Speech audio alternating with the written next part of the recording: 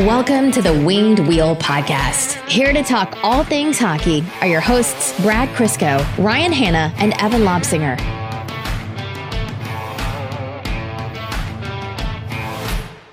Why is it that whenever we're going to have conversations about the NHL being a gong show or dirty hits or the code, it's just you and I and Brad's not here? Or there's only two of us in general. It's a recurring theme. Every time we know we're going to be shorthanded, the league kind of turns into a gong show. Yeah, I wonder if that's just to protect against, a reasonable third opinion, and then we just kind of let the horses run the hospitals, so to speak. Yeah, if this podcast is already an echo chamber when it goes down to 2, it's probably much, much worse. Thank you, Nick Cousins, for providing us additional content for the two-man podcast today. That easily on his way to the most hated man in the NHL. Oh, easily. If there was a depth chart, he's moved himself way up at this past, I'd say, month or so. Well, good content, like you said, and nice to have something so divisive to talk about. The Sportsnet panel kicked off that whole conversation, the hockey sphere, but in a time where Detroit's played only one game since last episode, and it was a late night game as they're on their West Coast road trip, we're going to have a lot to talk about still. Folks, welcome to the Winged Wheel Podcast, here to talk to you about all things Detroit Red Wings hockey, the world of the NHL, and the World Juniors, and lots more. I'm one of your hosts, Ryan Hanna. And I'm Evan. Brad Crisco is away for this episode, but we are going to be filling in that spot with someone a lot more knowledgeable. We have an interview with Tony Ferrari on this episode of the Winged Wheel Podcast. So we're going to talk to Tony about the World Juniors, Red Wings prospects, including Axel Sandin Pellikka, who is taking the hockey world by storm, Nate Danielson, Trey Augustine, and lots more. We're also going to be discussing Detroit's previous game against the San Jose Sharks, which was technically a win. I'll say, staying up late to watch that one. I said, yep, that's technically 2 points. We'll be discussing that game as well as Detroit's upcoming games. We are going to be talking about some news regarding Red Wings prospects and what could happen in their junior leagues, as well as taking a look at Detroit's the strength of their schedule coming up. We'll jump into that conversation with Tony and then give another World Juniors update after that. And then we are going to be talking about the physical nature of the NHL that's been at the top of conversations of late. Hartman's high stick on Perfetti, which was done in retribution for the cross-check on Kaprizov. We're going to be talking about the Zucker hit on Cousins and the suspension that came afterwards, and then whatever else we get into before overtime. Before all that, I want to let you know, Winged Wheel Podcast Night at the LCA, the next version of our partnered event with the Detroit Red Wings, is happening on Saturday, March 2nd. That is a game against the Florida Panthers. Again, that's Winged Wheel Podcast Night at the LCA in partnership with the Detroit Red Wings. It's an event where we go to the LCA and record a pre-game live episode of the Winged Wheel Podcast featuring special guests. They've always featured Ken Daniels. We've had Mickey Redmond and Chris Osgood on in the past, where you can come meet and greet with the hosts of the Winged Wheel Podcast, grab some merch. There's always a piece of merchandise that's a special edition. This one is going to be another different custom Detroit Red Wings and Winged Wheel Podcast co-branded hat. We'll release what that looks like soon. You get access to the event. You obviously get your ticket to the game. You get the hat and then a chance to kind of meet and greet with the special guests, less importantly, the hosts. There's going to be food and drinks available and lots of different giveaways for you to grab. In addition to all of that, a portion of the proceeds from every ticket sold benefits the Jamie Daniels Foundation, which is an amazing cause. So thank you to the Detroit Red Wings for working with us on that one. Again, that's Winged Wheel Podcast at the LCA Saturday, March 2nd. Go to the link in the description. I'm hoping by the time you listen to this episode, that link is live. If not, check back soon. Tickets do go fast, so get yours quickly. Also, very quickly, if you want to support the show and our ability to run Winged Wheel Podcast nights, both at the LCA and with the Grand Rapids Griffins, patreon.com/Winged Wheel Podcast is how you go above and beyond to support the show. It allows us to host those special events, support the Jamie Daniels Foundation, continue to grow the show and do cool things, and lots more. You get a lot of great benefits, access to our Winged Wheel Podcast exclusive Discord, access to all of our bonus content, including our bonus overtime episodes, which record right after these main ones, and you're automatically entered into all of our giveaways. We give away 2 tickets to every Detroit Red Wings home game, the vast majority of those going directly to our Patreon supporters. So again, patreon.com/Winged Wheel Podcast. All right. The Red Wings played San Jose on Tuesday night, 10:30 Eastern. My New Year's resolution to sleep better was off to a poor start, but hey, we do what we have to do. And I'll tell you, staying up to watch that game, watching it unfold, I saw the first period, and yeah, they came out of that first period tied, and Detroit did score first, but overall, I didn't really think that Detroit, they let San Jose control play. I don't know if the Red Wings have an issue with the San Jose Sharks in terms of demons they need to exercise. I don't know if the blown lead game... You say demons or D-men? Because either one. Yes, I said both of those at the same time. Because they make the San Jose Sharks look like an all-star playoff caliber team at times. They really do. Someone said they played down and up to other teams' levels. I don't think that's necessarily true of late. But they absolutely play down to San Jose. And if you think of, Ottawa's having a terrible season. Well, they seem to have Detroit's number this year. You're right. They're having a hard time dominating when they should dominate. Even when Detroit's having a terrible streak like they have been, San Jose is the worst team in the NHL. It is not unreasonable to say you come into this game and you should be able to do what you need to do. Now, they did travel, and so I understand that. And so I thought, okay, first period's forgivable, but really, the rest of the game, I was watching that and I was like, this isn't good. Like, Detroit's not playing good hockey right now. We are now in the territory of they have to eke out a win or try to find a result in a game that's going to go down, if you look at it play by play, not really in their favor. I don't think that was necessarily a good enough performance against San Jose. And I won't say Alex Lyon was particularly amazing. He made most of the saves when he needed to. Somehow San Jose gets top quality opportunities against the Red Wings again. And he made some big saves like the Hoffman one-handed Forsberg move on a breakaway after Olimata did the old swing and miss on a bouncing puck and then got walked. That pretty much should have went in, but Alex Lyon stopped it with the blade of his skate. Didn't really like the Barabanov goal on Lyon, kind of out of position, but there was a ton of traffic and battling in front. So, yeah, I won't say, Alex Lyon stole the game by any means, but he made some big saves when he needed to, which kept the Red Wings alive. Like, it was tied with 10 minutes left in the third, and San Jose, I think, took the lead. Yeah, San Jose was up with 10 minutes left, and at that point, I said Detroit has to pretty much ignore the first 50 minutes and find a way to make this work. And lo and behold, they did. So the scoring actually opened in the game as Daniel Sprong scored on the power play. It was from Raymond and Gostisbehere. Sprong, for reference, is now on pace again for another 20-plus goal season. He's playing more than he did last season, but still just about 13 minutes a night, so continues to be an efficient scorer. JT Compher scored once in the second period to actually give Detroit the lead 2-1. And then, the Red Wings conceded 2 goals, and they were down 3-2 with 10 minutes left, but David Perron came in clutch on the power play from Sprong and Raymond. Great look by Sprong across the ice. And then Perron again, not too long before the end of the game, I think it was like 90 seconds left, essentially threw the puck in front. Dylan Larkin was crashing the net. We thought for a little while that it had gone off Larkin. The celebration looked like it, but it actually just went off the Sharks player. Perron got that goal too, and then Michael Rasmussen with an individual effort at the end of the game to score empty netted. So that was a 5-3 result where 10 minutes prior is 3-2 San Jose. So it turned out well for Detroit, but it was by the skin of their teeth. Yeah, I mean, the positive there is the Red Wings were able to dig in and erase the deficit and win in regulation. I mean, it took 50 minutes to finally figure it out. But we've seen time and time again the Red Wings come down and sort of fall apart in recent memory. Before they were the comeback kids where, they'd be down 3-0 in the first period and come back and win the game. So they've moved away from that MO and have been falling apart thanks to December, but it's good to see they at least are able to salvage this and win in regulation. I'll say, at that point, I just wanted them to get the 2 points. It wasn't going to be a good game when you look back at it, no matter what. They had to rely on goals that really shouldn't have squeaked through. Like, you look at Compher's goal, should that have gone in? Probably not.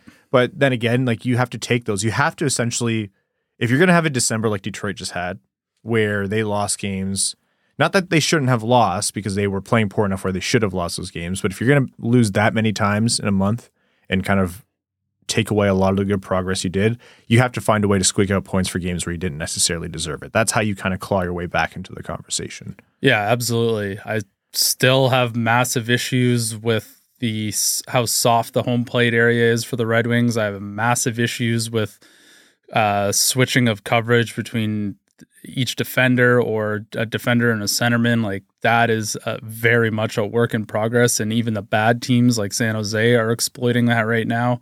Those things are painful to watch, but when you are in the heat of a playoff race and the wild card race, 2 points is 2 points right now. So it doesn't matter how you get them. Yeah, Detroit can't be in the conversation come March, April if they're not undoing a lot of bad right now in January. Exactly. And then you watch plays where there's a scramble in front. You talk about being soft in the home plate area, and right in front of Detroit's own net, there's that puck that was kind of floating around, and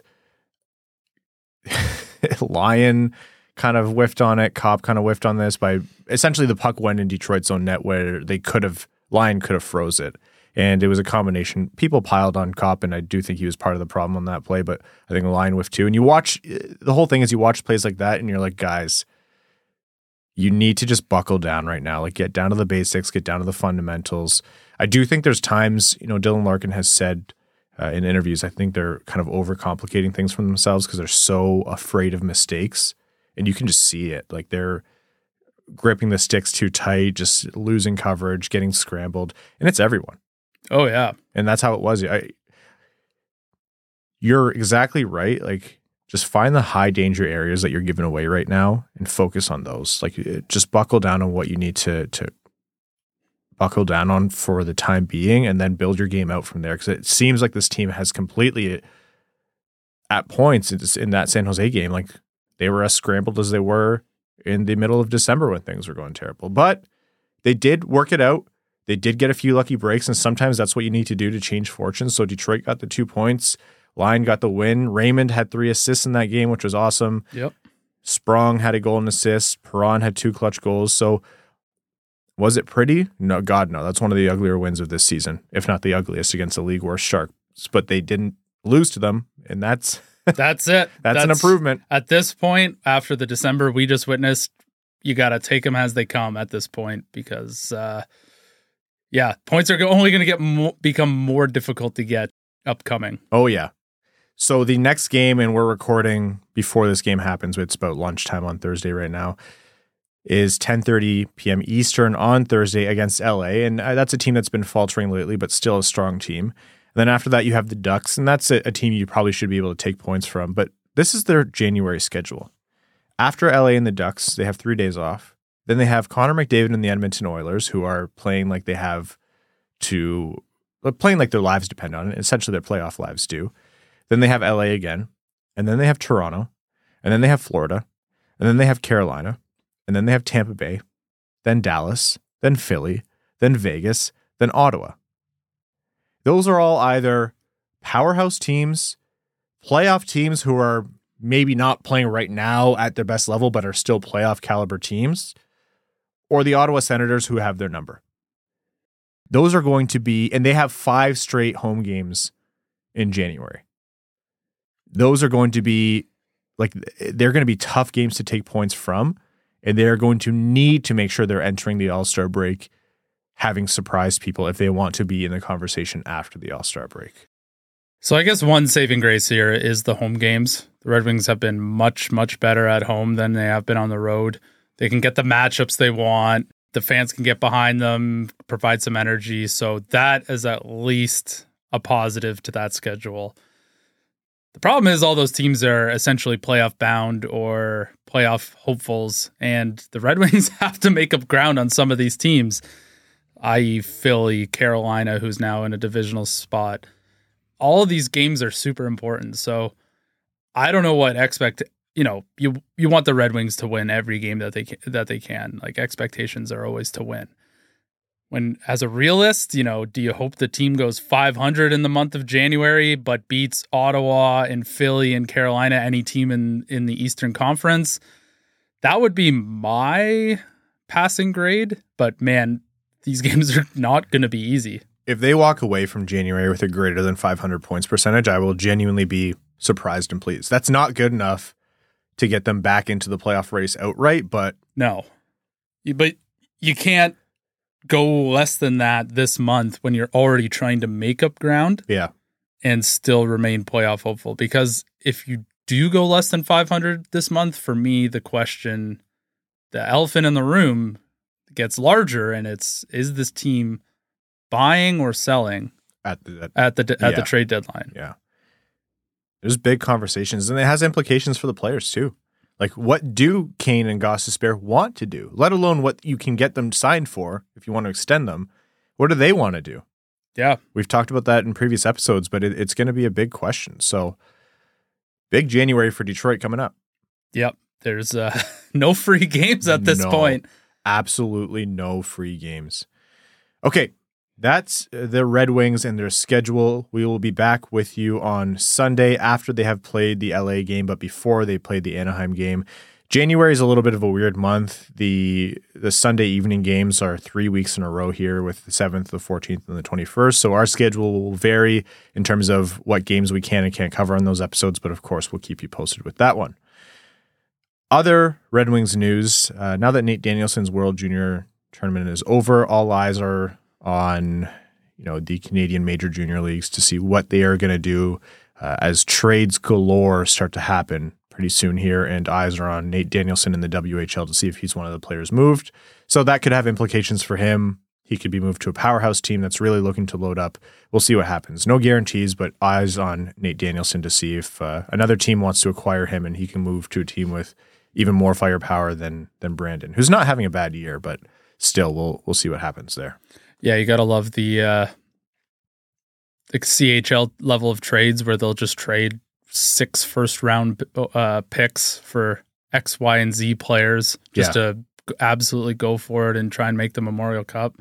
Be really interesting to see. I know 32 Thoughts mentioned Danielson and Portland made a lot of sense. I will not pretend to be an expert in the WHL. Portland has a better points percentage than Brandon, so maybe that does make sense, but yeah, it'll be interesting to see where Nate Danielson lands. Not having the best productive season, but then again, maybe the change of scenery out of Brandon would be productive on that front. So we'll see. Well, more on Nate Danielson in just a second here, because we're actually going to jump into our interview with Tony Ferrari. Tony does excellent work covering prospects across the hockey world, a good friend of the podcast. You can find his work on the Hockey News and lots of other places. Tony is going to give us insights here on the World Junior Championships, Detroit's prospects there and beyond. So without further ado, our interview with Tony Ferrari. Tony, Happy New Year. What better way to kick off a new year for the Winged Wheel podcast than to have our favorite draft commentator back? Welcome back to the show. How have you been, man? I've been good. Aside from getting over the sickness, it's been good. The World Junior Tournament was a slow burn, but that quarterfinal day was a lot of fun. Yeah, we were laughing about that beforehand, saying like the World Juniors, it's not that it didn't really do it for us this year. It's just it seemed to be a lot of like middling storylines, things like that. Not a lot of things jumping out at you. And then that quarterfinal day just burned everything to the ground, which is fun watching as a fan. Yeah, and it gave me a little bit of a bittersweet pride as someone who predicted Canada to have a not very good tournament, and everyone yelled at me before the tournament, and then they didn't have a good tournament, and I went, sometimes that happens. That's the Canadian way. When things don't go your way, a lot of Canadians just yell after they fail at the World Juniors. It's so funny because you grow up and it's like, oh, Canada's on a 4-tournament win streak, 5-tournament win streak, 6, and then that era is over. As I think, which is good for the tournament and for hockey. The rest of the world has really caught up. I remember seeing the pre-tournament rosters and I thought, not only does Canada not stack up against that well against the other top teams, I would put them a distant third at the very least behind Sweden and the States in terms of those rosters. And that seems to be how it's played out so far. Yeah, it was an interesting tournament because you looked at it and you went, is this Canada kind of falling on their face, or is this everyone catching up? And I mean, this is a tournament without Russia for good reason, but Czechia, Slovakia, even Switzerland, they're coming and they're being competitive. And Now this is the second year in a row. Czechia is going to be in the semifinals, going to be competing for a medal. Slovakia, for 2 years in a row, has just lost a heartbreaker in the quarterfinals to not make it there. And they've been one of the most exciting teams. We saw so many Slovaks go in the draft the last couple of years. And I mean, whether or not you think he's developing well or not, Juraj Slafkovský was a first overall pick. The Slovaks are coming, and they're going to be good for a little while, I think. So let's recap the tournament as to where it is at the time of recording right now. So the quarterfinals just happened. Sweden beat Switzerland 3-2 in a kind of controversial OT win. I think there was that one of the worst calls I've seen called in an elimination game at the end of regulation. The one at the end of regulation, that was brutal. And then there's the Swiss team wasn't happy about the OT penalty call either, where eventually Sandin Pellikka scored the game winner to move Sweden on to the semifinals. Canada fell to Czechia 3-2 with, I think, 11 seconds left. That goal went in for Czechia. And that was a shocking goal for Canada to let in, but also if you watch the game, the result wasn't a terribly surprising one.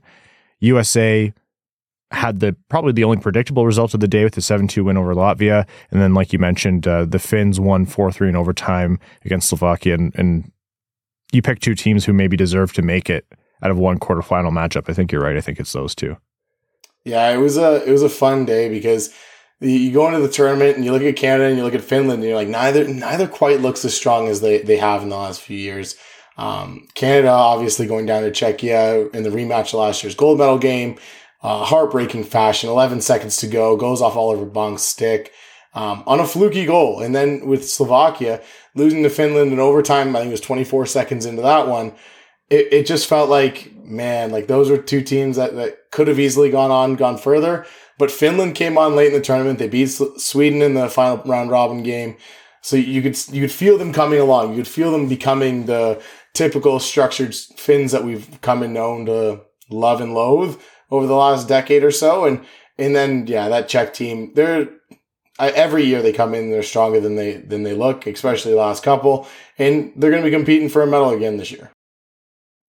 So let's talk about the Switzerland-Sweden game. Before we talk about the player of interest here, what do you make of that, the penalty calls? Because Switzerland looked like they could have pulled off the upset, and I know that's driving a lot of the anger. When I was watching, I'm like, this feels like the refs robbed us of a storyline. But what do you make of those calls? Yeah, it definitely felt like the refs robbed us of a storyline. But with that said, I think in the last 10 minutes, there could have been 5 or 10 minutes, there could have been 10, 15 calls made based on some of the things that the Swiss were doing just to tie guys up and trip guys and throw guys to the ice. And they were playing to the limits of the whistle. And then for whatever reason, the referee decided a very, very light poke was worth a spearing penalty, or initially given a major, which I thought was absolutely wild. It let them review it. They downgraded to a minor. Probably should have been nothing, but gave Sweden the power play at the end of the game, going in overtime. They didn't get it. They didn't score there. They go into overtime. Another fortunate power play on a bit of a weird tripping call or hooking call. The Swiss were robbed, but at the same time, I think you look at this tournament as a whole, and the Swedes were the better team. It would have been cool to see the magic of the Swiss going on, but then how much would you want to see the U.S. just beat up on 3 other teams that probably aren't on their level? So the winner was scored by Axel Sandin Pellikka, one of Detroit's 2 first-round picks from this previous draft.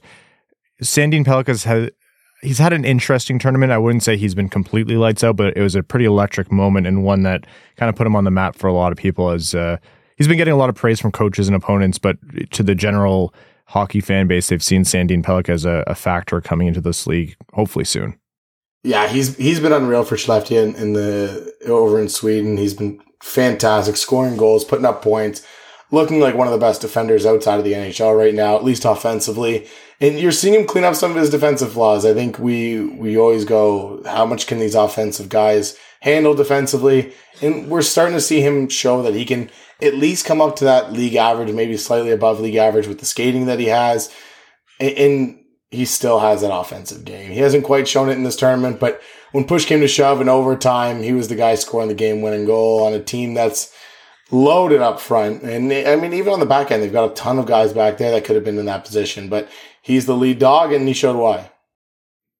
There's a comparison that Brad loves to do in the show to Erik Karlsson with Axel Sandin Pellikka. And when you talk about his offensive game and you're saying that it's not necessarily on display this tournament, people might be thinking, well, he just scored an elimination game OT winner. What do you mean? And it's that Sandin Pellikka truly does have a lot of like really good foundation to be compared to some of the traits of Erik Karlsson or a lot of the traits of Chris Letang. What do you see as his potential future in the NHL? I think both of those two guys are Hall of Famers, and it's always hard to compare anybody to a Hall of Famer. But with that said, he's got the shades. I think you see the skill, you see the offensive ability. He's got 13 points, 9 goals in 25 games in the SHL this year. Absolutely fantastic. This kid can skate. He moves so well, so fluidly. Fakes guys out with fake shots, little head fakes, shoulder shimmies. He does so much to manipulate time and space in the offensive zone and in transition that you almost have to go, is he going to be that next high-end offensive defenseman coming into the SHL or into the NHL from Sweden? Is he going to be Erik Karlsson? Is he going to be Chris Letang? Maybe he's neither of those guys, but he at least has people talking about him being in that conversation and being that kind of player. I know there were people beforehand, and I mean, Detroit fans will know this well. People were going, well, maybe he's Shane Gostisbehere. Shane Gostisbehere looks pretty good in Detroit this year, and I think Sandin Pellikka, if that's the absolute floor, you're kind of okay considering the ceiling is so high. Elsewhere in Sweden, on the blue line as well, Anton Johansson, who doesn't get as much fanfare, doesn't have the same kind of game as Sandin Pellikka, but notable that he made this team and maybe one of the lesser-known Red Wings prospects, but one that's still getting ice time with Sweden. How has his tournament been so far? No production offensively, but what have you seen from his game? He's been quiet in this tournament. I think I expected a little bit more offensively from him. I expected him to be moving the pucks, but at the same time, with the lineup that Swedish team has, I'm not shocked that he hasn't gotten the opportunities. I mean, Theo Lindstein came into this tournament late as an injury replacement, and he's absolutely torn it up. He's one of the leading scorers on the back end. I think Axel Sandin Pellikka takes kind of that offensive role. Obviously, Matthias Havlid, the Sharks prospect, takes that role. So Johansson doesn't get that chance. And I think that's kind of where you see him being a little bit more quiet. But he hasn't made a bunch of glaring mistakes either. So I think that's a good thing. All right, let's jump over to... Let's just get into who I think is Detroit's most electric prospect in this tournament, and one who didn't even play in the quarterfinals. And that's Trey Augustine. He's obviously been battling the flu. It looks like the States made a decision to, you would think it would be that they were just giving him the rest. And so they didn't play him in that quarterfinal win over Latvia. Latvia, you have to always respect your opponent. Canadian fans know full well what Latvia can do to you in net, but they were pretty confident going in with both of their goaltenders. But Trey Augustine otherwise, I mean, he's top 2 in this tournament in save percentage and goals against average, only behind Sweden's Havlid. So is this like a coming out party for Trey Augustine in your mind? I thought last year was kind of a coming out party for this kid. He came into the tournament, wasn't supposed to play, and ended up playing a lot for that U.S. team last year. This year, absolutely dominant when he's been in net. Like I said, the sickness has kind of impacted his game, and there's been a lot of players sick at this year's tournament, but this kid is the starter. I think everyone kind of goes in this tournament and they're like, who's going to be the starter for this U.S. team? Jacob Fowler is such a highly touted guy, and he's played well when he's been in net, but the level that Trey Augustine's on right now, he's got a .952 save percentage through 2 games. If he was available for the quarterfinals, he's probably the guy. Like you said, probably rest considering he played the game before, but yeah, he's the guy going into the semifinals, and if you had the chance to rest him up, I thought they had the easiest draw of any team, of anybody in that quarterfinal round.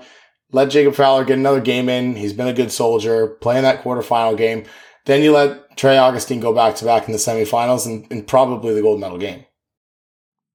What do you make of how Trey Augustine has performed? You know, a second-round pick for Detroit, but all of Detroit fans, their eyes are on Sebastian Cossa as like their next goalie. I didn't see a lot of complaints when Augustine was drafted, but what do you see of the whole conversation of who's the number 1 goalie in Detroit's prospect pipeline? It's interesting because there was so much hype around Sebastian Cossa, and he's improved a lot over the last couple of years and through the ECHL and now the AHL. But I think Trey Augustine just has been that more consistent player. And I think anytime you get a goalie going through that NCAA route, it's a nice kind of, you're able to kind of put him on the back burner. You don't need to rush to sign him because he's in the NCAA. And then he can kind of come in at 22 or 23 and then he can get into the AHL and get seasoned. So it's almost like they have these guys staggered and they drafted them a couple years apart. Sebastian Cossa, I think everyone still wants to be the guy. You put a lot of investment, you traded up to get him, passed on a certain Swede to take him, and you still have a lot of hope there. He's got boatloads of potential. Huge goalie, plays really well, has been really good in the AHL this year. Trey Augustine is going to do everything in his power to push him, though. So I think it's a good problem to have, but it's certainly a 1A, 1B in my opinion at this point. All right, let's jump over to maybe a result that surprised some people, which is Canada's regulation loss to Czechia 3-2, and that spelled the end of the tournament for the other Red Wings first-round draft pick from this past season, Nate Danielson, who I thought had a good tournament overall. He was a bright spot in an otherwise underperforming Canadian roster. What did you make of Nate Danielson's tournament and the type of prospect he is for Detroit? It was a good, not great tournament for him, which can't be said, unfortunately, for a lot of Canadians. I think when you saw Nate Danielson on this roster, you said, okay, this is a bottom six guy. He'll play a pretty steady game. And that's what he did. He didn't do anything outside of the box. He didn't do anything crazy. There was a couple of shifts, especially in that quarterfinal game, where he really was driving some really nice offensive play, kind of hemming the Czech team in their zone, creating battles off the wall, winning the puck and getting into the middle, creating havoc around the net, doing a lot of things that we've kind of come to know as Nate Danielson can do. With that said, I think the lack of dynamism in his game kind of limited his offensive ability at this tournament.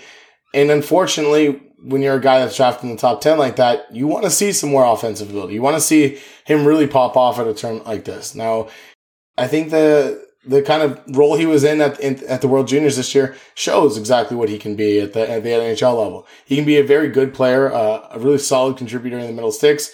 He'll do a lot of things really well for you. But is he going to be the difference maker? Probably not. And I think that's what he's shown this year in Brandon.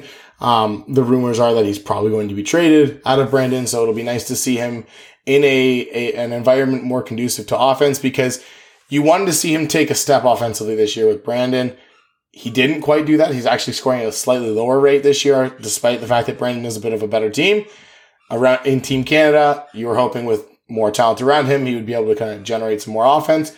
He didn't quite do that in that short tournament there, but that's a small sample size. So now it's like, what do we see coming up next? Because, like I said, there's not many players you can look at and go, they had a good, not great tournament for Canada. And Nate Danielson's one of them, so there's at least that. The other Canadian prospect that a lot of people have their eyes on, and it's probably foolish for Red Wings fans to get their hopes up on him, it's this year's presumptive first overall draft pick, Macklin Celebrini. Not necessarily Connor Bedard levels in my eyes, but still a standout player. We were laughing beforehand, which is about the Canadian team, which is that they always try to rely on the Connor Bedard type. But as good as Macklin Celebrini was, he couldn't be the single one to fix that team's woes. But still, he kind of shone in a way that proved to a lot of people, I think, why he's that first overall draft pick. So who's Macklin Celebrini? What kind of game does he play? And what do you make of him? He's a really smart player, really cerebral guy. I think he has the offensive ability to be a difference maker at this level, whether he's 17 or 18 or 19 over the next couple of years if he gets a chance to go again, which probably won't based on the fact that he'll most likely be in the NHL. But he's been tearing up the NCAA. This is a kid that deserves to go first overall. And I look at him on this team for Canada and I go, what if Adam Fantilli was put in this position last year? And I think you probably end up with similar results. Fantilli didn't quite produce as much, but for the most of the tournament, he played in the bottom six and still made his impact felt. So I think if he was on a team like the one composed this year, where they said, hey, we need you to be a bigger fixture, we need you to be a guy that's generating offense, really creating for this team, then he probably would have done it. So I think that's where the comparison is. I think you compare him a little bit to Adam Fantilli, at least in terms of upside. I think Celebrini is a bit more of a skilled guy, not as much of a physical guy. I think Fantilli has a bit more of a two-way game, but Celebrini has some dynamism to his game. He's got some creativity. And the one thing I'll say about Celebrini's game that I thought really allowed him to excel at this tournament was this is the kid that plays with gravity. Every time he has the puck, everyone's eyes are going on him. Everyone's feet angled towards him. The goaltender, the defenseman, the forwards coming back on the back check, everyone's kind of gravitating towards him, which opens up guys like Braden Yager or Matthew Wood or whoever was on his line on a given night. And it allowed him to be a really high-end playmaker at this tournament and still be able to create some goals for himself. He's a guy that will kind of lurk in the shadows and jump on a loose puck. We saw him score a goal like that. We saw him get a bunch of scoring chances like that. This is a kid that has some really high-end talent, deserves to go first overall. And although this draft isn't the Connor Bedard draft, whoever ends up getting celebrating is still going to get a very, very good player.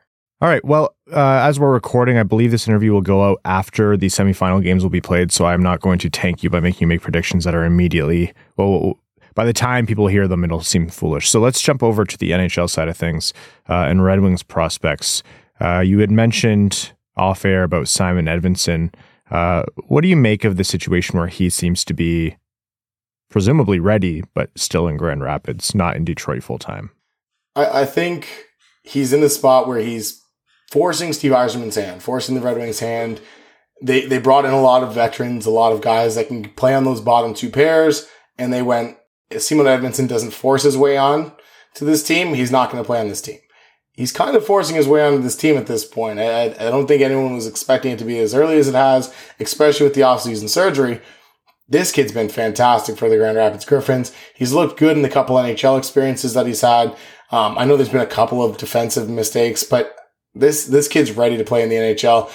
I don't see any reason why you don't have him in the NHL because he's got the offensive ability. He's got the size. He's got the skating. He can be a guy that, I mean, you put in Justin Hall out there, you put in Ben Sherratt and Jeff Petrie, who have had some ups and downs in a better season this year, but you got a guy that can play some really high impact minutes, especially on a team that's sputtering a little bit. I mean, we just talked about before we started recording, the Red Wings win over San Jose last night, which was a win, but it wasn't a convincing one. Legally, yes, it was a win. And as much as those 2 points count, you can get a guy into the lineup that might be able to spark some stuff from the back end, give a little bit more from that back end that's really kind of striving to get something from guys beyond Seider and Wallman. There's a larger conversation happening, and it's probably a dramatic one because these conversations are only happening when Detroit's doing poorly, which they have been for a month or so now. But the larger kind of discourse is about what the Red Wings have in the system prospect-wise and how that's going. I'm not going to needle you on specific players, but when you think about the Red Wings prospect system and where they are at right now, if you're a Red Wings fan, are you inspired by that? How do you kind of, what are the vibes you're getting from them in terms of where the Red Wings need to be and what they have waiting in the ranks? I think the Red Wings are still in a good spot. I think they've got a lot of good prospects. They've got guys that can really make a difference as they get to the NHL over the next few years. I mean, a guy like Amadeus Lombardi is still a good prospect. Marco Kasper, we talked about Nate Danielson. They've got players down the middle. They've got guys that can play on the wing. I mean, what is Dmitry Puchelnikov going to be? Honestly, I still have no idea about this kid because I watch him and I go, boy, he's fun. Is he going to be good in the NHL? And you got a bunch of guys in the system like that. Can this team figure out some offensive punch? I think we've talked about it before. We'll probably talk about it a million times until the day comes. Do they have that guy that can be the guy in the NHL? You look at Dylan Larkin, you look at Lucas Raymond, some of the guys that are coming, and you go, they're all very, very good players. I think Dylan Larkin's an excellent number one center. I think people have been crapping on him far too long about it. He's fully convinced me at this point. But is he in that upper echelon of superstars that can get you to the Stanley Cup final and be the guy in the Stanley Cup final team? I still don't know about that because the supporting cast around him hasn't quite been what you'd want to see, despite the fact that they have seemingly 3 third lines behind that top line. They really don't have a bunch of guys struggling. So I think you have some really good offensive players. You have some really good players in the back end. I didn't even talk about guys like Sandin Pellikka, William Wallinder, Simon Edvinsson we talked about. There's guys coming. It's just, is there going to be a guy to really assert himself atop of that lineup and be that difference maker on a long Stanley Cup run? You know the solution to all of this, and it's not even Macklin Celebrini, right? It's Cole Yzerman. No. It's signing William Nylander in the offseason for like $13 million or whatever it's going to be. I am at the point now where I'm like, you're never going to win a draft lottery. You're never going to get the star that you need to. It's seemingly Detroit can't do the whole get a Braden Point in the second round. So just go overpay for someone. I'd rather be overpaying for William Nylander than, a middle six forward at this point. And I guarantee you Detroit will be so much nicer to him than Toronto is. Yeah. Oh, a Canadian market not being nice to their stars, which is a shame. I always say from a biased perspective, it's a shame that Vancouver is doing well, because this would have been a great time to chase Elias Pettersson out of town. Oh, it still might be. Honestly, go for it. Chase him. Go get him. Tired, chase Elias Pettersson out of town. Wired, chase Connor McDavid out of town. Then you're talking. Depending on how that season goes, it might be easier said than done. All right. Well, this is getting off the rails, which is probably a good time to let you go. Tony, please tell us where we can find your incredible work that we all follow here on the Winged Wheel podcast so closely. Easiest way to find it all is just follow me on Twitter, X, or whatever it's being called nowadays, at the Tony Ferrari. I post everything there. A lot of my work's at the Hockey News right now, and we'll see where that goes. All right, folks, this has been Tony Ferrari, the Tony Ferrari on Twitter or X if you're listening. Elon, thank you, Tony, so much. And we'll connect with you soon. It's getting into prospect season pretty soon here. Hopefully not too much of the draft for you guys, though. And that was our interview with Tony Ferrari. Thank you again to Tony.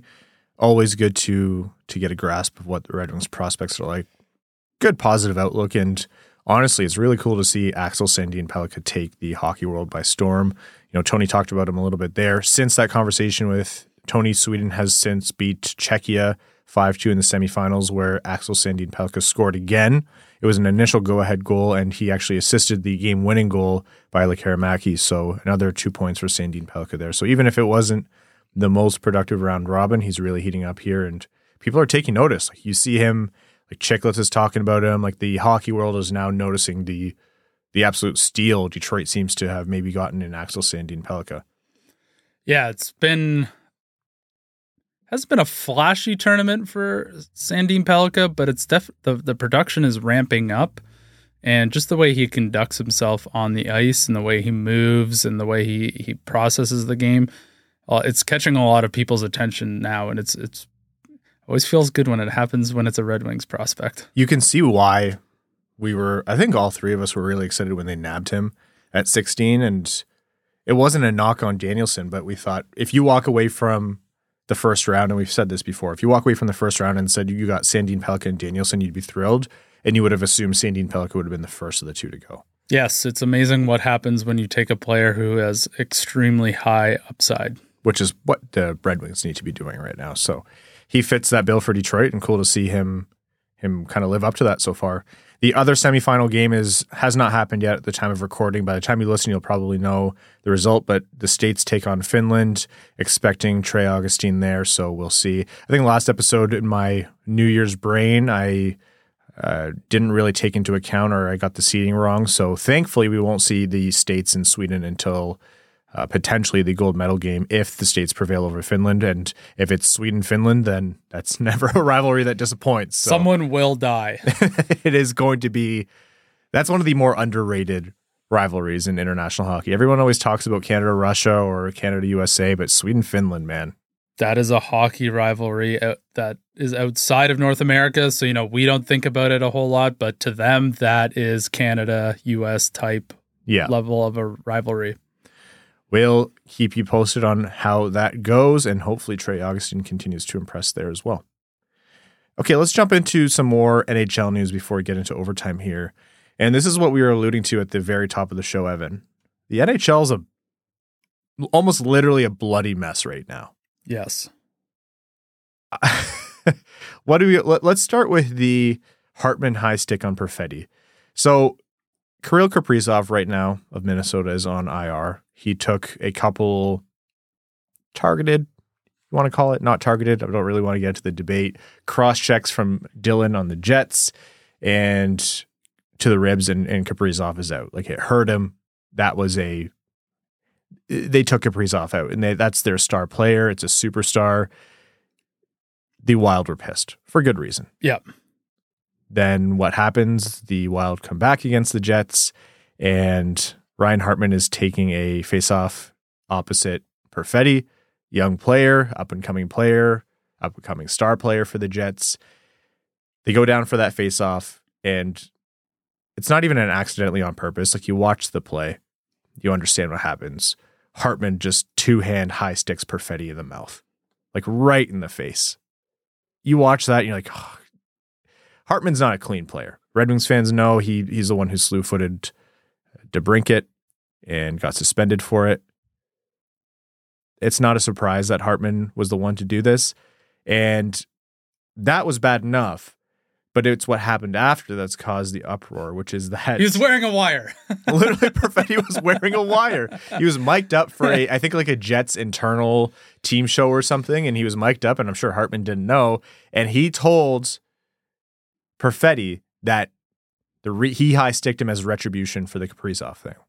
Now, part of the agreement way back with the NHL and the Players Association is that players could be mic'd up, but you couldn't use what happened on those mics, what they picked up as part of disciplinary decisions. Yep.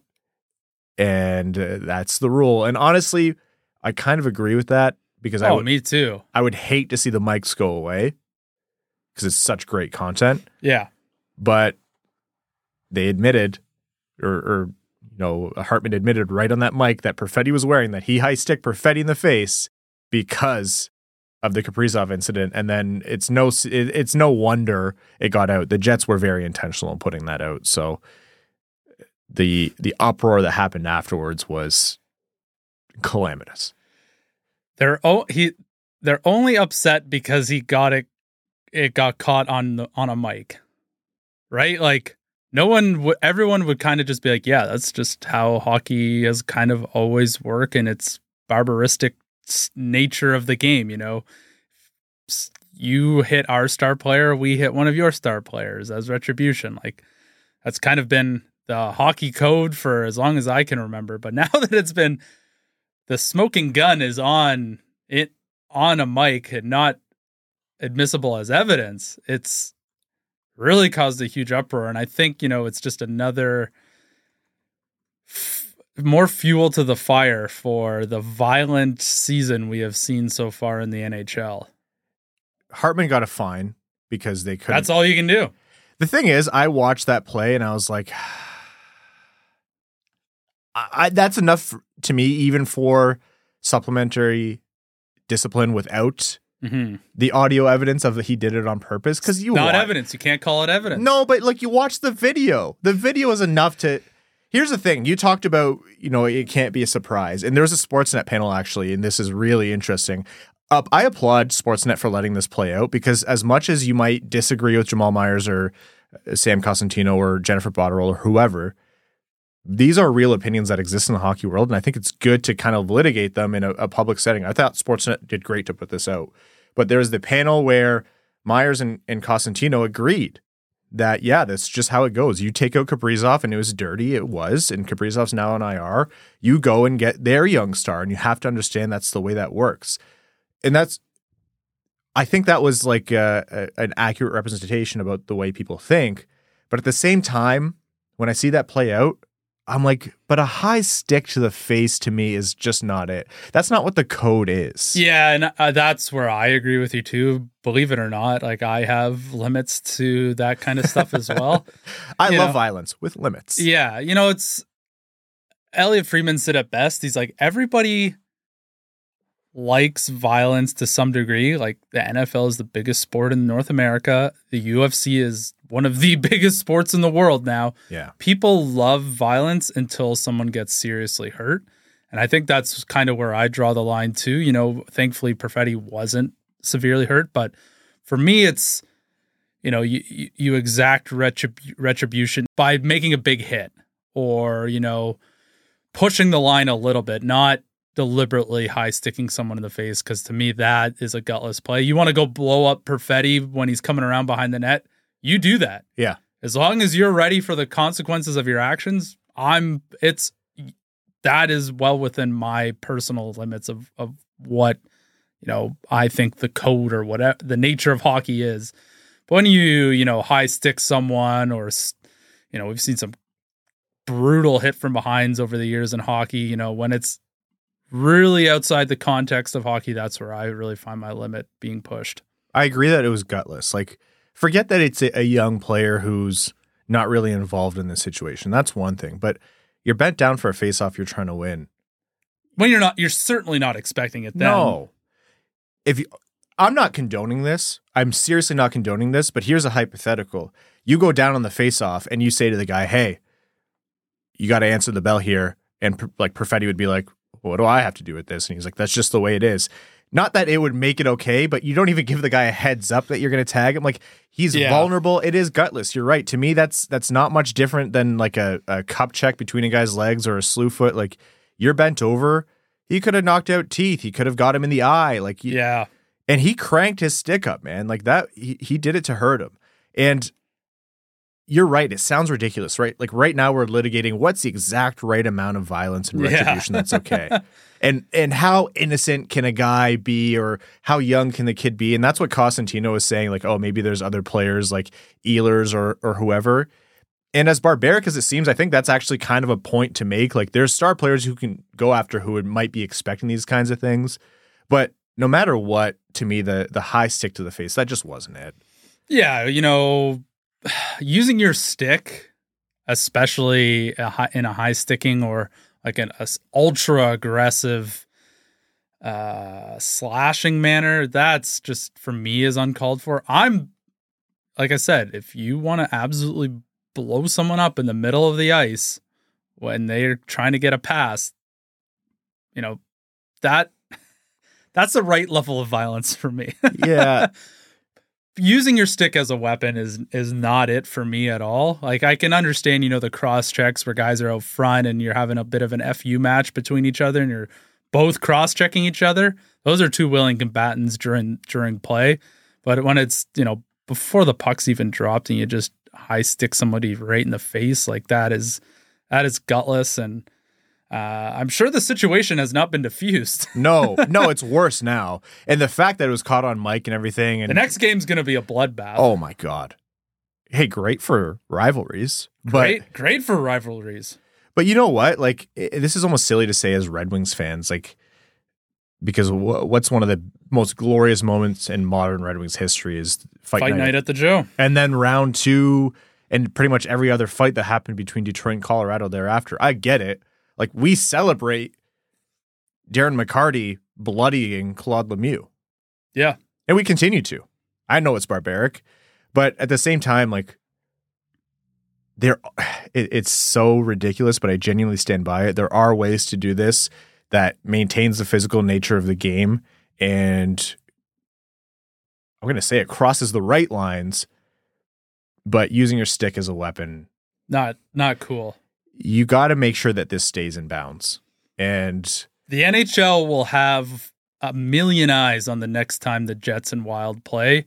And I guarantee you they are going to tell the refs that they need to call absolutely everything so that this thing doesn't get out of hand, because there's two really pissed off locker rooms right now, and NHL players do not forget. No. And when it's Kaprizov and when it's, the Jets are rolling right now. Like, that is a good hockey team. And Perfetti's an important player to this. So you have to protect your young stars. Yep. And that's a team that's struggled a lot with situations in the locker room that have kind of taken the team apart. They are not going to take a strong season like no one was expecting them to have. Yep. But they're having this season and let it be pushed apart by another team here. So I expect it'll get worse. That was a home and home. It's the cool part of I really like it. Never expected to like it this much, but I really like these little mini series between teams. That's like, it went away after COVID, but I kind of wish we could bring that back. Slightly baseball-esque. Yeah, you play a team like 3 days or 4 days in a row, and you build a little bit of some bad blood during those games. I like it too, and it makes a lot of sense from a logistical perspective too. If at least for the teams trying to travel, right? Like, they don't need to be on and off a plane every single day. They can at least call it a home base for for them an extended period of time, and so long as they can get the arenas those for that many consecutive days, I think it makes a lot of sense. Yeah. All right. Elsewhere. On to the next violent topic. On to the Florida, Arizona. Who's at the center of this one other than Nick Cousins once again? If you polled NHL players right now, they would probably vote him as one of the most hated players in the NHL. Him and Trouba would definitely be right up there. I think Trouba would probably garner more respect from his peers. At least he strikes the fear of God into players. Cousins does too, in that he'll run you and then nothing will happen to him after. Yeah. So what happens? The Arizona player Valimaki, he's on his knees to kind of defenseless against the boards. Cousins comes in, doesn't let up, and hits his head off the boards. It's a greasy hit. Cousins knows what he's doing. I know there's a lot of people who will say, oh, the game moves fast. Look, the game does move fast. These players are more in control of their bodies than they'll let on ever. Yes. Like I hate to be the person who says you have to have played to know. You actually don't have to have played to know, but I promise you if you've played, you'll know for sure. Yeah. He could have let up on that one. There's no need for that hit. Yeah. You see a guy in a defensive position like that, you don't slant, like you don't hit his head into a board. You can do some serious damage. Is that the right or wrong level of violence for you? That's the wrong level of violence. Okay. The right level of violence, and this is going to be a hot take, Zucker, who very obviously was not having what happened there, comes in full bore, like people have daydreamed about doing this to their most hated player. Goodbranson just sent him a Rolex. He strides in, and I'm not actually condoning hits from behind like this because they could also mess someone up, but he skates in and slams, like he drills Cousins from behind into the boards, and Cousins' face hits the glass like he's Carlo Koliakovo's face on that camera. Yep. And Cousins drops. Whether Cousins was selling, how much he was hurt. Oh my God, after. It was like his soul left his body. It was the greatest acting job I've seen in years. Like he was Dumbledore falling off the tower. Yeah. He was, they said he was on concussion protocol the next day, but a team can just, I don't know, make that up. Cousins doesn't get the benefit of the doubt. No, you don't. And then obviously there's a fight after with Zucker, and he got the boarding call and the game misconduct, and then was suspended for 3 games after that. Honestly, I bet you he thinks it's worth it.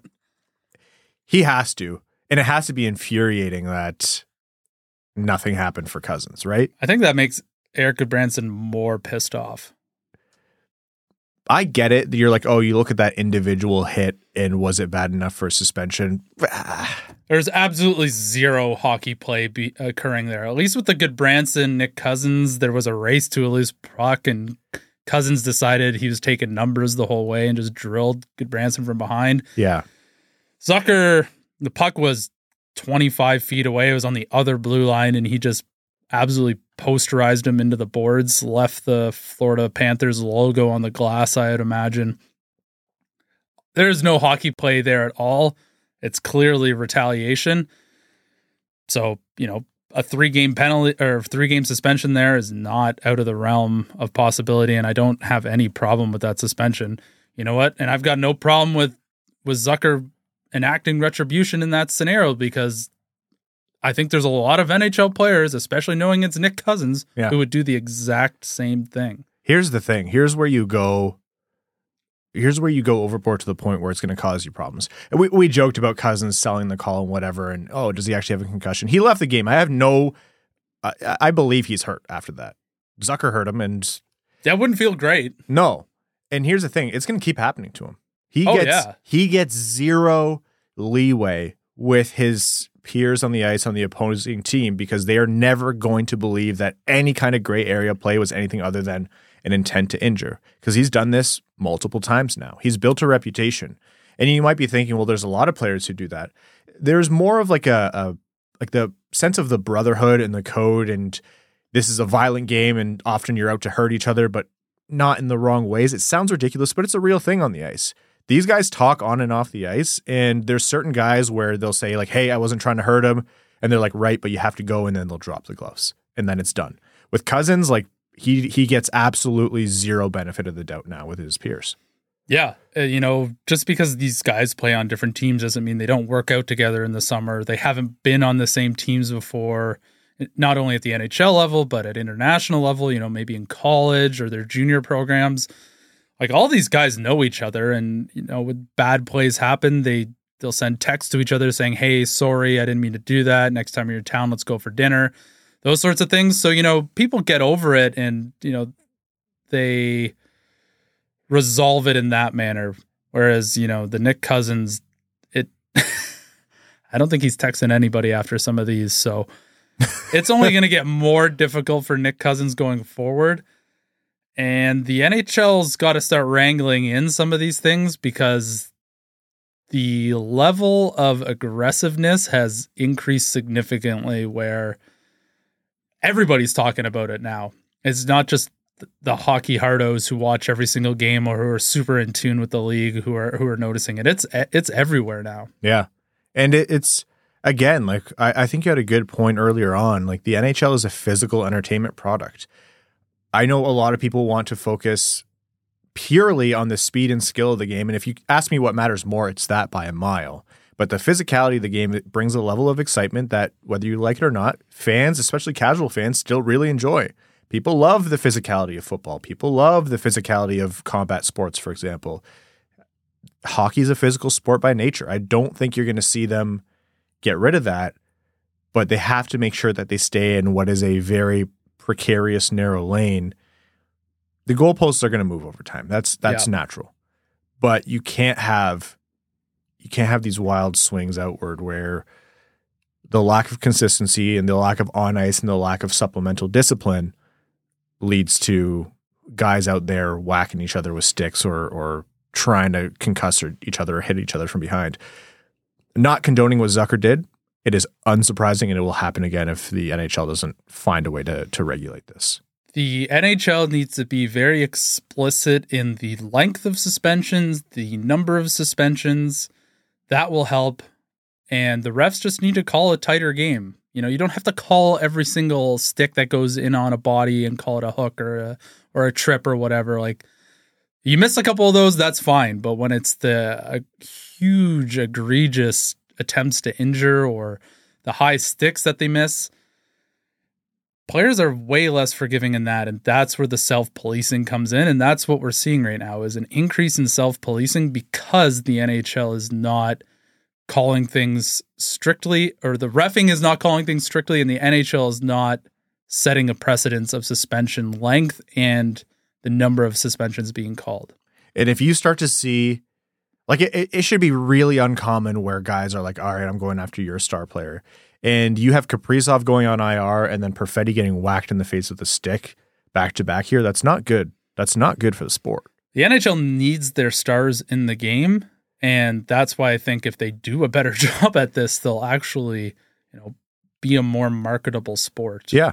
I have no problem with a league embracing their identity as a physical league, but let's not, like, you ask anyone what the most prolific names in hockey are.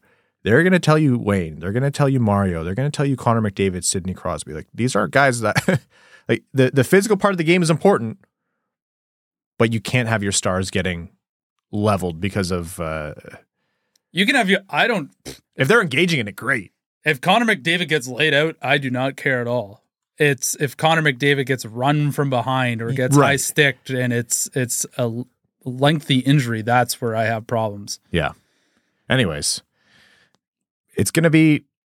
I don't think the Wild and the Jets are going to be the ones to settle this reasonably. So that'll be entertaining to watch at least. And with the playoff race getting tighter and tighter in each conference, the stakes are getting higher and higher. So the teams are going to start playing each other much harder. Like, if the NHL does not get this under wraps and control this, players are going to keep doing this, and you're going to see way more of this. Yeah.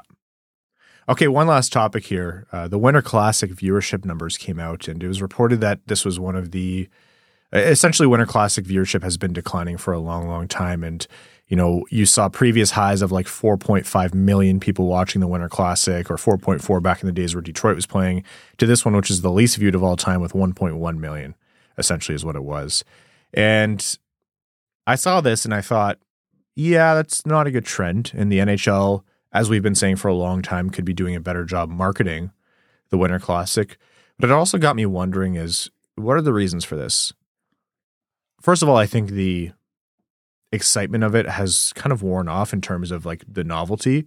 Because when it first happened, you're like, oh, we haven't had this in so long, and it's an actual regular season game. And, there's nothing else to do while you're hungover on New Year's Day. That's right.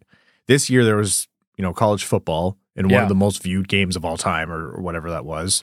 Go Blue. So that is going to take a big chunk out of it. Hockey's never going to be able to stand up to college football in the States. Like, it's just not going to happen. Yeah. Maybe not in our lifetimes. But I also think the novelty is worn off, and this is more of an in-person event. Like, this is for Seattle and Vegas fans. This is for the people there. Like, the NHL is a gate-driven league, and I think that event specifically is a lot about the people who are there, and I'm kind of fine with that. Yeah, for me, if it's in the eastern half of North America, I guarantee you those numbers are way, way, way up. Because out west, hockey is still growing at a much more infant state than it is in, the northeastern half of the United States, for example. So for them to still sell it out and have the arena full and having those two fan bases experiencing an outdoor game, I think that's great, regardless of the viewership numbers.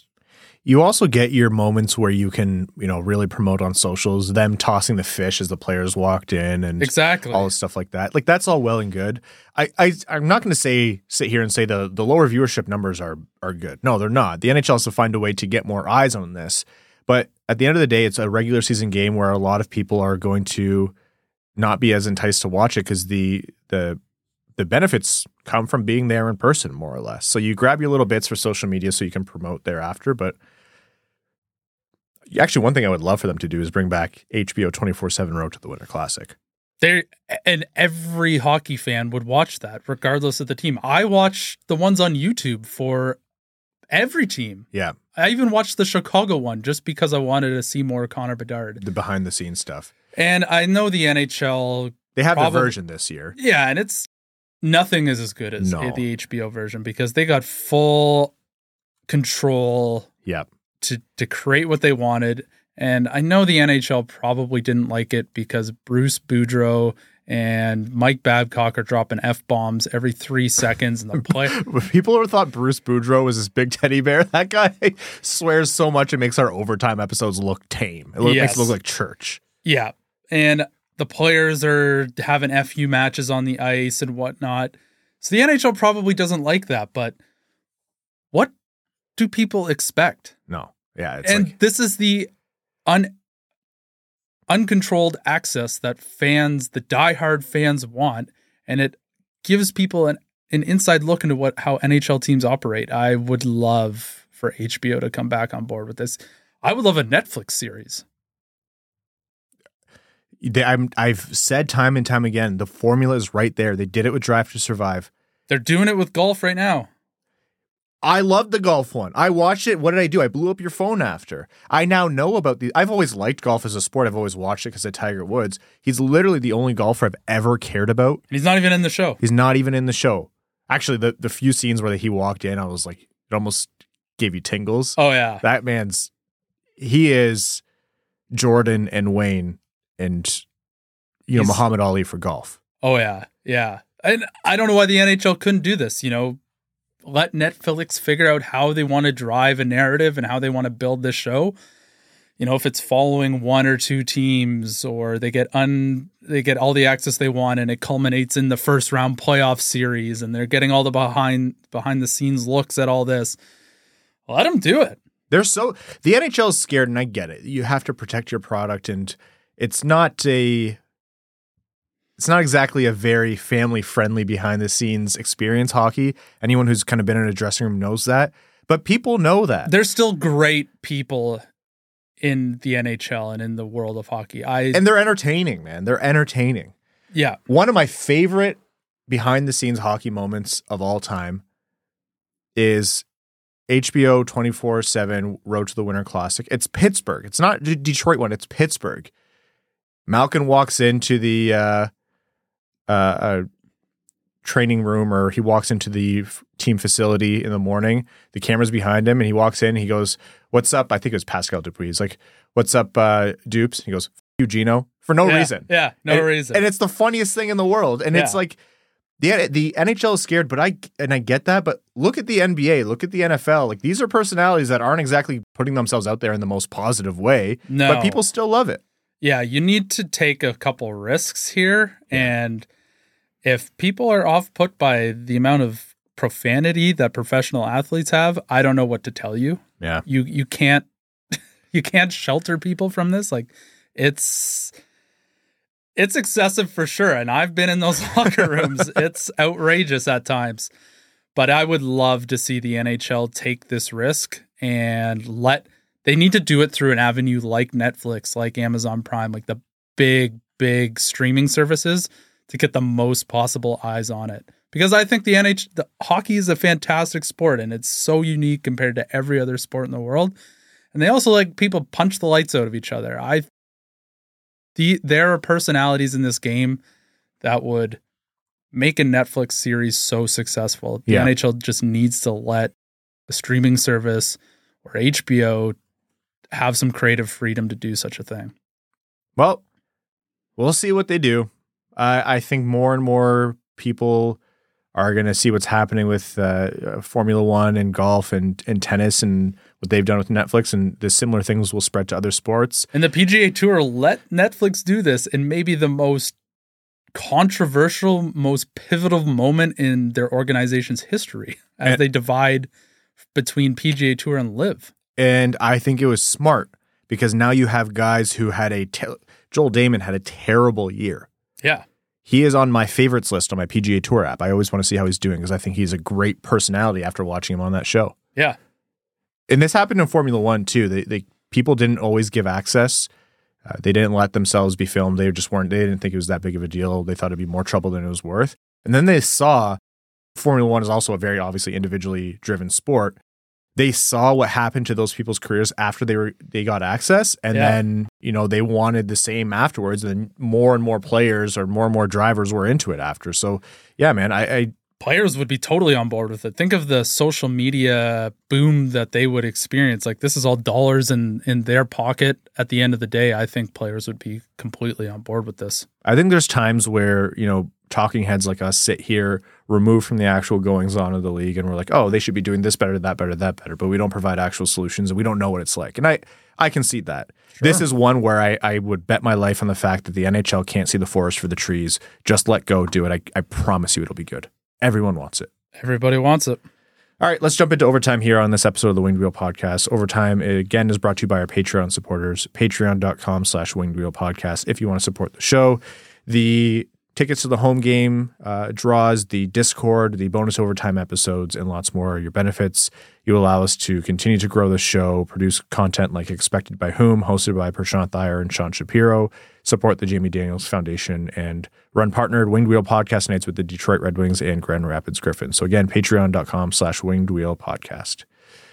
All right, some questions from our patrons here. Patrick J says, curious to hear your opinions. If you were Derek Lalonde, how would your forwards be grouped up? Perron only has 7 even strength points all year, and I don't understand how he still gets put on the second line. Yeah, it's a tough question because I don't think the Red Wings have enough performing players to just fix the forward lines and fix all their issues. Having Larkin, Raymond, and Perron, for example, leaving Compher with Kane DeBrincat, I don't mind that at all. But, I understand the thought of, Perron doesn't have a lot of even strength points. But you look at the attributes of his play when he's playing well, and I do think that's been off and on this year. I think he's lost a step. I don't think he's shown a lot of the attributes that made him so dominant for Detroit last year, relatively speaking. Mm-hmm. But they're still there from time to time, and obviously he came up big against San Jose. I don't mind him up there. He protects the puck really well. He reads the offensive zone really well, and that's the reason he fits in there. I personally like the idea of Joe Veleno trying him out further up. I think he's done well in limited spurts there before. Daniel Sprong, a lot of people ask, why doesn't he get more minutes? He's on a 20-goal pace or 21-goal pace with 13-ish minutes a night. Why doesn't he get more? You watch his game and you understand what coaches don't love about it. Like, he's not really someone you're going to put out there to be defensively responsible, and he's not going to play on the PK, et cetera, et cetera. I still think he has more room to go, though. Like, I think you can definitely get more ice time out of him. Agreed. Does it come at risk of your neutral and defensive zone?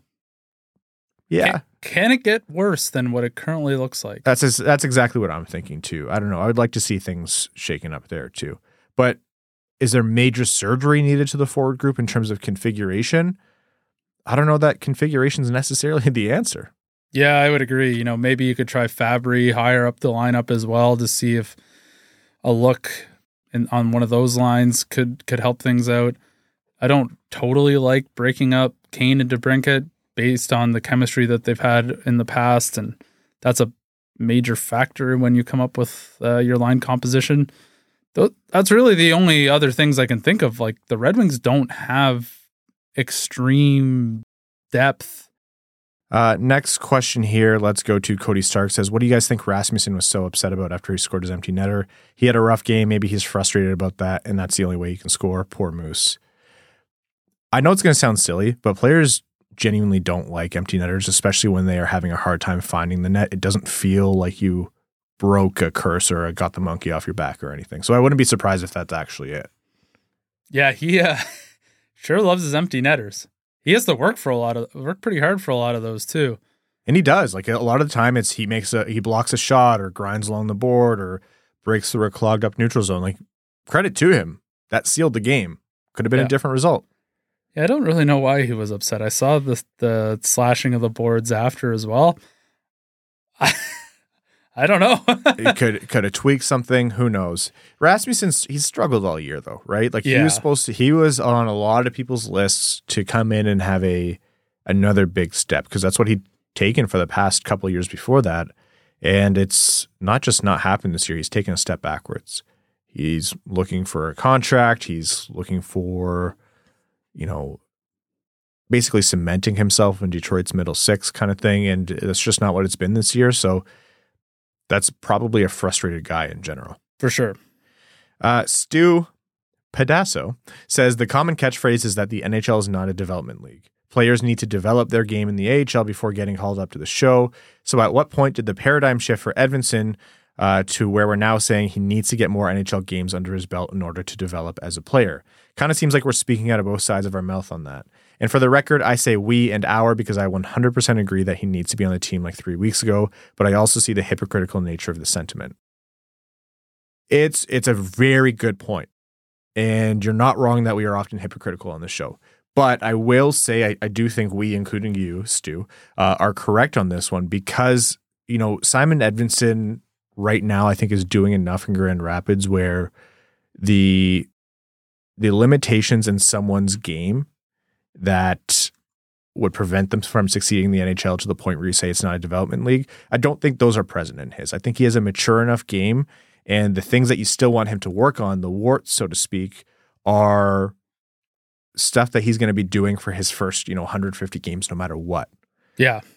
Defensemen are funny because they need time to kind of develop the sense of what it's like to defend in the NHL. It's not the same as the AHL.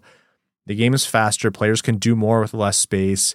Your mistakes are punished more. It's harder to contribute offensively.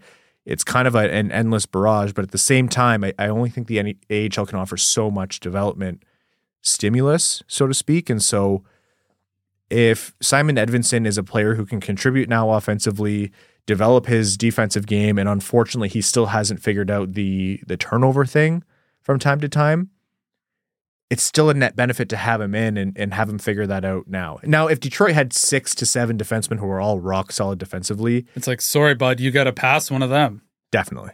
And then we're having a different conversation. It's a two-pronged thing. One is Edvinsson, and the other is, Petrie or Hall or Mata or whoever. And right now the Red Wings have a really poor bottom end of their defense. So I'm like, why can't you just have him in? Yeah, different teams have completely different philosophies on this, and my personal opinion is the NHL is not a development league. Players can learn a lot by being in that NHL. One of the biggest ones that people have talked about in recent memory is when Cole Caulfield got Martin St. Louis as a head coach. And St. Louis showed him how to find a little bit more open space on the power play. And in that next game, he does that exact move and scores. Like, that is a teachable moment. But that is a very niche example for me.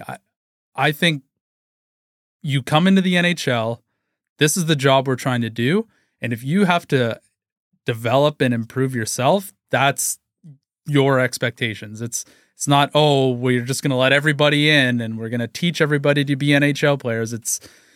very much a road you have to figure out yourself, and the minor leagues is where you prepare for those types of situations. Andy says, I have a bunch to say about the Wings, but I'll try to keep it short. Welcome to the club, Andy. The biggest problem on this team is goaltending. Bad goaltending magnifies every mistake. Last episode, Brad mentioned that Husso and Ned were good before they got to Detroit, but got worse here. The problem is the sample sizes in St. Louis and Carolina were a single season for both players, so there hasn't been any sustained track record. The second biggest issue is perception. We don't even know what we have in some of the prospects in Grand Rapids, so it's premature to say that we don't have the players to compete with. The real hope is if this season doesn't materialize like Yzerman hopes, we'll play the kids more next year since the veteran plan didn't work out. I'll say, just to further Andy's second point there, that even if Yzerman and Lalonde wanted to move to the veteran approach because they thought they could win a little bit more now, that's a decision for sure. I don't think they had to go that heavy this year. For sure. Even over the past couple seasons, I think you could have had at least one fewer of, Hall, Sherratt, Mata, Petrie. Even just between Hall and Petrie this past offseason, right? So... yeah, you did need both of those for sure. And I know the Red Wings weren't planning on having both of them, but they really loved Petrie. And to that I say, well, that didn't really work out. And now this is what you get by kind of filling your cup too much. And at forward, I understand that they're not in love with Berggren, but I still think Berggren contributes. I don't know. I think they could have got more run out of their young kids this year. I'm more focused on defense than offense, though. Yeah, me too. I think the defense is a much bigger concern. It's... hindsight's 20/20, and I'm sure, when you think about filling out your decor with veteran experience, you expect a high floor. Yeah. Well, unfortunately, the floor was in the basement, so that was not quite what people expected. But yeah, I agree. I would much prefer to see some of the younger guys get a little bit more leeway, and the Red Wings are reaping what they sow with the decisions that have been made in terms of personnel. Yeah. All right, just a couple more quick ones here. First, from Red Feather Desert Dog says, if this rebuild fails, it will be primarily attributed to Yzerman's lack of success in the draft. Sure, his first round hasn't been awful, Kosa and Kasper notwithstanding, but we've had guys like William Wallinder being taken over Brock Faber, Shai Buyam over Matthew Nyes, Ethan Phillips over Matthias Maselli. The Red Wings have had a ton of picks in rounds 2 to 4, and aside from Trey Augustine, I'm ready to say that this area of the Yzer plan is teetering on disaster. So, two things on this. First is I've learned over time that past the first round is incredibly difficult to pin down a single player that you want your team to draft, because once you get an inside look into how draft teams build their lists, it is so... They don't go on Sportsnet or Bob McKenzie's rankings and be like, oh, wow, we should take a look at these players. Every team is completely different. And oftentimes they don't even consider guys for one reason or another. Like there's just... they can be like, that guy's got a milk bag body. We don't want him. Yeah, and that happens. He could be a first-line center, and they're like, nope, not interested. Yeah. I don't like his physical attributes. And that's it. It's done. And that's how a guy gets passed up by 31 teams twice, for example. Andrew Cristal skates weird. Done. Yeah. He falls off everybody's boards. But I don't think they're wrong in this comment. I know it's a high bar to set for a team. Like, you're never going to get every second round pick right, but they have gone the type of player that they've picked in the face of higher upside players. That's been a concerted choice a few times. And not that all of Detroit's second round picks are going to turn out poorly, but there have been enough where I'm like, that guy was on the board and it was... I hate to use consensus because public lists are so much different and they're not gospel. You should never treat them as gospel. But you're like, there's a very talented player that you could have had there at a great price. They don't take him once. That's one thing. They don't take him twice. That's another thing. But eventually you're going to have to take stock of what Detroit's second round picks have garnered for them. And it's not exactly tracking well right now. And you need to work on your weaknesses. Teams would say, oh, well, we haven't had extended periods of time for them to develop, so the jury's still out on them. But there's guys getting picked in the second and onward rounds that are making impacts at the NHL, or there's been consensus first-round picks who've fallen outside. Red Wings have passed on them, and now the player is making an impact either at the AHL level or in the NHL at this point. So it is an area of concern for sure, and I think everyone who's a fan scratches their head at some of the picks, but teams operate in a way different fashion than we as fans tend to believe that they do. Yeah. All right, last comment here from Jack's dad says, "Hey fellas, Happy New Year. I just want to give a shout out to my hockey buddy, Pink Josh, who's a listener. He's currently fighting for his life right now, undergoing treatment for a pretty aggressive form of leukemia. His wife and kids could use a heavy dose of positive vibes. So I'm asking all the listeners out there to send those vibes out into the universe. Hug your loved ones and for cancer. Love you, Josh." Josh, we're all with you, buddy. You know what? You have the entire Winged Wheel podcast and Red Wings community standing with you. So all the best to you. And thank you to Jack's dad for putting that comment out there. Okay, we are going to wrap up this episode of the Winged Wheel podcast. Thank you all so very much for listening. We're going to be back with you on Sunday. It'll be after the LA game, but before the Anaheim game, so stay tuned for that one. I'd like to thank all of our listeners, new and old. Appreciate you tuning in. There's usually one more of us meatheads on this, so you'll hear him on the next episode. I'd like to thank Labatt Blue Light for sponsoring this episode of the Winged Wheel podcast, as well as all of our Patreon supporters. Patreon.com/Winged Wheel Podcast if you want to support the show. Also, get your tickets to Winged Wheel Podcast Night at the LCA, Saturday, March 2nd against Florida. Link in the description, if not right away, sometime soon. We'd like to thank all of our name-level supporters on Patreon. Arjun Shankar, Yves Bartels on behalf of the Sarah Grand Foundation, Aikfer, Samuel Soderholm, Icon, Brad's Lord and Savior, Bradley Cleveland, Glenn Brabham, Croner's Left Knee, Ashley Van Conant, Sea Lion, Keenan O'Donohue, Yanni Burgers, Meals on Wheels, Matthew M. Rice, Admiral Matt S. of the Cheesebag Navy, Brad Shin Extension Baggins, Carl Brutanen Nanaluski, Citizen High Five, Clip Clop Nene, Connor Scovey, Craig Kibble, Daddy Bettman Bucks, Denny's Gamer Girl, Derek Enstam, DJ Denton, Eric Shun, GOD Creatives, Give Blood, Fight Probert, Hockeytown Love, Hockeytown Matt, Hassam Al-Qassem, Jay Gollum, Jacob Turner, Joel Miranda, Kaylin Wood, Marcus, Marlon Winchester, Matt K. Cannon Fodder, the Cheesebag Army, Matt McKay, Michael Edlund, Oof, Ow, Ouch, My Playoff Hopes, R.A., Red Feather, Desert Dogs, Ryan Hubbard, Scott Martin, Scree and Lube, That's What I Appreciate About You, Wallman's Elite Dancing D, Eyes Are Playing Stan, General Andy Bohan of the Cheesebag Army, Sam Bankson, A.B., Adam Rose, Axel Sandy Pellikka, Big Cheese, Brad Simmons, Brian Vasha, Captain Antonio Gracias of the United Federation of Cheesebags, Chuck Buffchest, the Tarpless Goon, Commander Ben Barron of the Cheesebag Space Force, Connor Leighton, Corey Prida, Darren Fick, D-Boss Snip Show, Derek James, Dungeon Master of Puppets, Frank Stanley, Gene Sullivan, Griffey Boy, Hot Ham Water, James Laporte, James Pridemore, Jeremiah Dobo, Jam Rhapsody, John Evans, Derogatory, John Ingalls, Josh Yelton, Kevin McCracken, Quaz, Les Grossman's Ungodly Firestorm, Linda Hull, Maximilian, Melissa Erickson, Norris Sider, Ophelia, Steven, The Hodag, The Mexinadian, The Hat 123, Winging It in San Diego, formerly AA Ron, and your second favorite patron. Thank you all so very much. We'll talk to you Sunday.